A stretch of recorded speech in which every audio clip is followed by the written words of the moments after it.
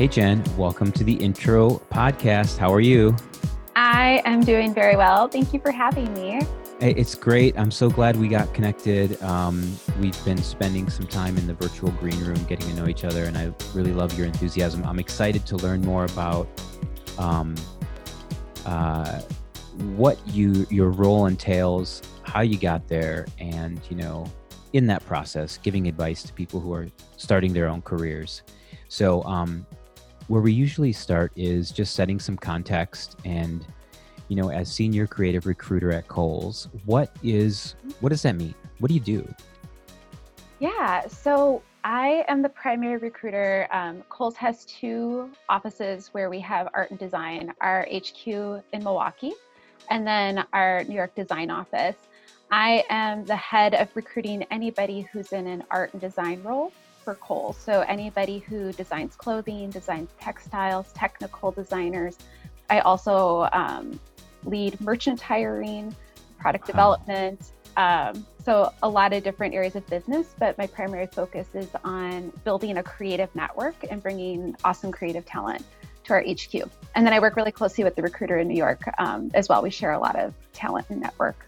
I bet that's a lot to be, to have responsibility over. And how do you go about? So this is like a really foreign area for me. Yeah. I've seen it happen in with designers and web devs, but how do you go about building the network? Are you just hanging out and all that? I mean, you must be hanging out in the coolest places when we can hang out, Things have changed quite a bit, right? Right. Honestly, it is such a small world in the art and design space in the US and particularly in Milwaukee. But yeah, I mean, I get to go to art and design schools and speak to people on behalf of Kohl's. A lot of it is through LinkedIn as well. Funny enough, a lot of my work is virtual. So reaching out to people, getting to know people. Hey, I'm a fan of your work. Can we talk? Right. The biggest thing is you never know when you're going to have a role, and a conversation is never wasted. So one person introduces you to another, and it's very kinetic. It just kind of keeps going from there. So I just Yeah. get to have great conversations all day long with super talented people. It must be crazy. Given that, so I'm going to stay on this thread for a little bit. What are you seeing with people who are maybe trying to get their career off the ground in this area, or even the talented people you're talking to? What are they doing that is working well from your perspective to get hired beyond just a resume? And I'm sure these people have portfolios that are really great, but what other things do you notice? I mean, I think it really depends at the level. I hire everyone from recent college grads up to senior leadership. So a lot of it has to do with your network at every level. So I think the biggest advice that I always give people is to be really authentic and interested in people and connect with people and have authentic connections. I think that's something that goes a really long way because everybody knows somebody else, will have something to say, will vouch for you, will connect you. That's huge in this industry. But I think also something that I always really admire when I see it in a portfolio is someone who really takes into account what they're trying to do, right? So they have a customer in mind. I mean, we've all watched Project Runway, right? And these people come up with these crazy avant-garde designs, and it's art, but it's not something anybody would ever wear. But when you're applying to a design role at a company like Kohl's or Target, these are clothing that people are going to wear. So I think Right. having an obsession with customer, aligning with the values, I think you can draw connections on all those levels. But when you see people that are doing things that are relevant, sellable, having awareness outside their art of the actual business, that can be a real standout quality for a lot of people. Yeah, that's a great point and I got some advice from a mentor a long time ago, and because I hadn't looked at myself in this way, but he said, you know, eventually, wherever you work, in whatever role you're in, someone is going to ask you to sell something. And so for you to look at that and say, okay, how are they designing for what's sellable? You don't just want to design just for what's sellable, but if you're able to merge your talent with things people want as well. I mean, I think that's a sweet spot for a company like the companies you mentioned that would be hiring for that. Well, there's an incredible amount of thought that goes into design, things like I would never have even considered before I spoke to so many designers and artists in this space. But even things like when I hear someone say, I try to always design a side closure zipper on a dress because not every woman has someone to zip up the back of her dress for her, and she should still be able Right. to access her clothing and get dressed. There's little things like that where you realize people are really in touch with the person that they're designing for. And that comes through in like the quality and the garment and the things that they're going to make. And that's something I definitely look for and pay attention. My ears perk up when I hear Right. people think of the end use of what Right. they're doing. Same here, regardless of what it is. I love that. Mhm. The user experience. So I'm going to steal an answer from you because it's not necessarily in your view at Kohl's, but Okay. you know a little bit about or a bit about the virtual internship program that just Mhm. went on. How did that go? So like you said, I'm not on the early talent team. We have an incredible group of recruiters and coordinators that do phenomenal work year over year. And they were incredibly challenged to do this virtually this year, where a lot of organizations canceled their internship programs or cut them dramatically short. We decided to jump in and take that challenge to do it virtually. So I connected with my team, and there was some great insights that came out of this. I think for one, the way people showed up. So the interns, I think definitely this year came with some awesome ideas. Everybody was on their A game. I think there was like maybe a little bit of pressure not being in a traditional environment. Um, to show up in a very specific way and to be intentional about that. And then also our teams had to be very intentional about how we manage that experience. So you're not going to catch up with your intern walking from one meeting to the next or grabbing a cup of coffee or having a donut in the morning or whatever the case may be. You have to intentionally create space to develop a connection, to download, to talk about different things. So um, I think with so much of the workforce going virtual, there's a lot of learnings there on how we connect. Um, and I think we were surprised, in retail particularly, you can have a lot of people that are maybe not used to approaching work in a virtual sense or remotely. And it opened a lot of minds because they're like, wow, we really can connect from anywhere Right. and have this technology that we can really utilize. I think another component was just the gratitude, not only from our interns, but from our teams as well. I think there was just a very shared experience of gratitude that brought to life a lot of great ideas. Um, and we also had the opportunity to connect people that we normally wouldn't connect. So we did these innovation think tanks where we connected, in a large corporation, you're always going to have your traditional cross-functional partners, but we were able to connect people across disciplines. So people from technology connecting with product development, connecting with design to come up with these ideas and present it in like a 3-minute presentation to our senior leadership. And it was mind blowing just the way people approach their work, the way they innovated ideas. So I think overall, it was just such an innovative experience. There's Yeah. things that didn't work, I'm sure, but there's a lot of things that worked and a lot of pleasant surprises with the program as well. That's great. I've heard, and it sounds super successful. I've Mhm. heard from others who have run the virtual programs, just similar to what you said. We were able to connect them to other parts of the organization that maybe in a physical, in-person internship wouldn't have happened. So Mhm. I think for those who had the opportunity to have an internship this summer, they definitely got a good one from Oh, what I'm hearing. So absolutely, absolutely. And I mean, I've seen some of the presentations that our interns did and just some of the ideas that they presented. And my mind is consistently blown by yeah, what the kids are doing these days. I know, It, I it's know. it's incredibly impressive. I think too, like our traditional internship program has a lot of bells and whistles. We're inviting people to explore our city and Milwaukee as well. So there's lots of events, there's lots of coordination, there's lots of expense that comes along with that as well. And so to be able to give people an experience without, morning yoga on the front lawn of our Yeah, HQ, or that would be cool uh, though. going to Summerfest as a group, like I think we still delivered an Still did excellent it. experience. Yeah, Yeah, that's absolutely. great. So speaking of kids these days, think back. So, senior recruiter or creative recruiter at Kohl's. We'll put that on the shelf for a little bit. Let's go Okay. back in time. And what was your first uh, career? Your first professional gig?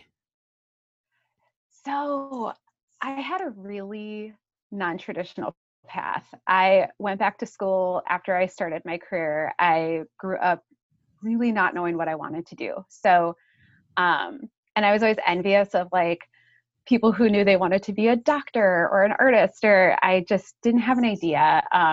So I tried a lot of different things, but I Yeah. was actually recruited to Kohl's in finance doing auditing. And after 6 months, it was killing my soul. Like I'm really good at it, but I just hated it. Like it was kind of draining. And I had this, at my orientation, I had networked with one of the photographers at the photo studio, and we just kept in touch. Just got to chatting, and had kept in touch the whole time. And I came to this point where I thought I was going to quit. So I went and talked to my manager, and I thought I was giving my notice. And he said, "Well, what do you want to do?" And I said, "I don't know." And he said, "Well, you're awesome, and you should be doing something for Kohl's, even if it's not from my department. Let's figure that out." So he was awesome, helping to facilitate some career exploration for me. And at the same time, this photographer who I had networked with mentioned there was a creative coordination position at the photo studio. And he's like, "Oh, you love photography, you love art. Like, you should get into this. You should check Hmm. it out." So I was able to explore that opportunity, and that would lead to the next over decade of my career. So I started as a creative coordinator, so facilitating information between our HQ and our photo studio, the photographers, the stylists, managing that process and Right. sample. And then I got into model casting and booking, and then from there, fashion photography. So managing all aspects of a photo shoot, from the location to the staff to the models to the schedule, all those different things. And that really was the biggest part of my career. I eventually went out on a limb and pivoted to becoming an agent for a global modeling agency. So Uh-huh. I worked representing professional uh, women models, for, it's now called Select Model Management. Had a couple different nameplates while I was working there, but it was awesome. And I think uh, throughout, one thing just kind of led to the next, to the next. And then I pivoted to this for various reasons. Should I get into that? Yeah, I'm I don't know if I'm curious. going on too much. No, this is perfect, and I'll tell you why. Okay. Uh, you said it wasn't a very traditional path, Mhm. yet what I'm finding is more and more of the people I talk to who are happy and successful have a similar path to what you described. Yeah. And I think one of the things also that I'll point out and why this is perfect is you were very fortunate to have a leader that said, wait a minute, you're going to be great for this organization. Mhm. Stay here. We'll find a spot. We can Totally. always use good people. And so love that. And then I think that in within that is a little bit of sometimes we think we have to move on. And I've done this in my career. And I look back then and go, oh, I wonder if I just would have taken a break. Or I wonder if I Sure. would have asked a question along, is there another spot for me here? Instead of just going, all right, I'm going to jet out and I'm going to go to this next organization. And so I think all of that is super helpful to our listeners. And I'm personally super curious, like, how do you do all that and then get into the HR side? So what led you to where you are today? That's a leap, right? Okay. Yeah. So I had to do soul searching, and I really sat down and I thought about what is it that I love about all these things? Like, I love being an agent. What do I love about this? And it was people, what did I love about being a producer? It was really the people, it was the creative environment. It was the creative human beings. It was helping connect people, helping elevate ideas. Um, so I did that soul searching, and around the same time, I was just kind of in the market, looking around, seeing what is out there, because I knew I was going to make a full pivot. I wasn't going to go back to production. I wasn't going to go back to casting. Right. I wasn't going to go be a different agent somewhere else. So this creative recruiter position came up, and I was like, what is that? Um, so I just started talking to people. I knew someone, I have always kept a lot of friends at Kohl's. It was always a great place for me. Didn't leave the company because I hated it. I just wanted to check out other things. Mm-hmm. So I talked to some people that I knew, and I was like, hey, what is this about? Like, what do you like about recruiting? And I really did a lot of research, and I was like, I think I'd like that. Like, I want to give it a shot. So I did. And I would say for the first 6 months, pivoting from working in a modeling agency where you have half naked people walking around all the time, and the most inappropriate jokes, and pretty much no existing HR filter, to working at a corporate HR was interesting. I bet. There's a learning curve there. I would say for the first 6 months, I was like, I do not know what I'm doing. I made a mistake. But I still have the same incredible manager who was like, you're doing great. Like, she was so encouraging, really supportive of me exploring this role. And she didn't want to tell me how to do it. She was like, I think you can do this. Like, how do you want to do it? Or how would you approach it? So never really answering my questions, but continuing to ask me more questions that led me to my own answers. And it's something shifted. It started to really click, and I love it. And that's what I do now. It's interesting. You took a shot on something different, and someone obviously took a shot on you. 100%.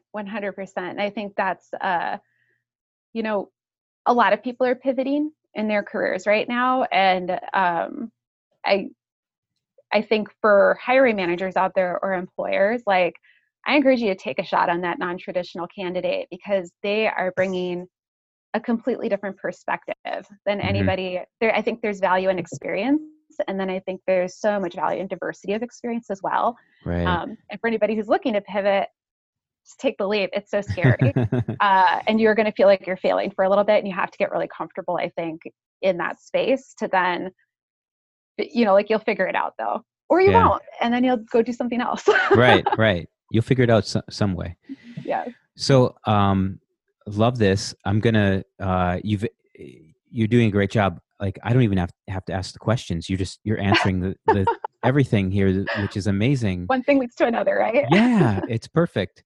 I do want to ask you one thing though, because when someone like you does go through career changes and decision points like that, I'm sure there's no shortage of advice flying your way.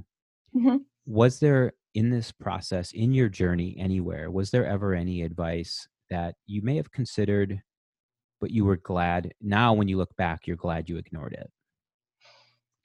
Yeah. I mean, I think like a lot of people had advised me early in my career, like, pick a lane and stick to it and get really good at that. But it just didn't work that way for me. I have really diverse interests in a lot of different things, and I just couldn't pick a lane. Or like, when you go from one company to another, obviously there's differences in cultural differences and how people do business. And like, I've been told a lot in my career, like, oh, we don't do that here, and I'm like, maybe you should. Why not? So I think, like, ignoring, if you have a North Star and a rhyme and a reason to why you're doing things, I'm all about challenging the status quo. I think that's a good thing. I think it's also good to, like, pay attention and listen, like, to ask the question, why don't we do that? And then if there's a good answer, saying, okay, I won't do that, but, being flexible, obviously don't just go in guns a-blazing, like, I have all the good ideas. But I think challenging the status quo was something that I had to get comfortable with, and has made all the difference as well. Okay. We're going to transition from this serious stuff to my favorite part, which is the rapid fire questions. Okay.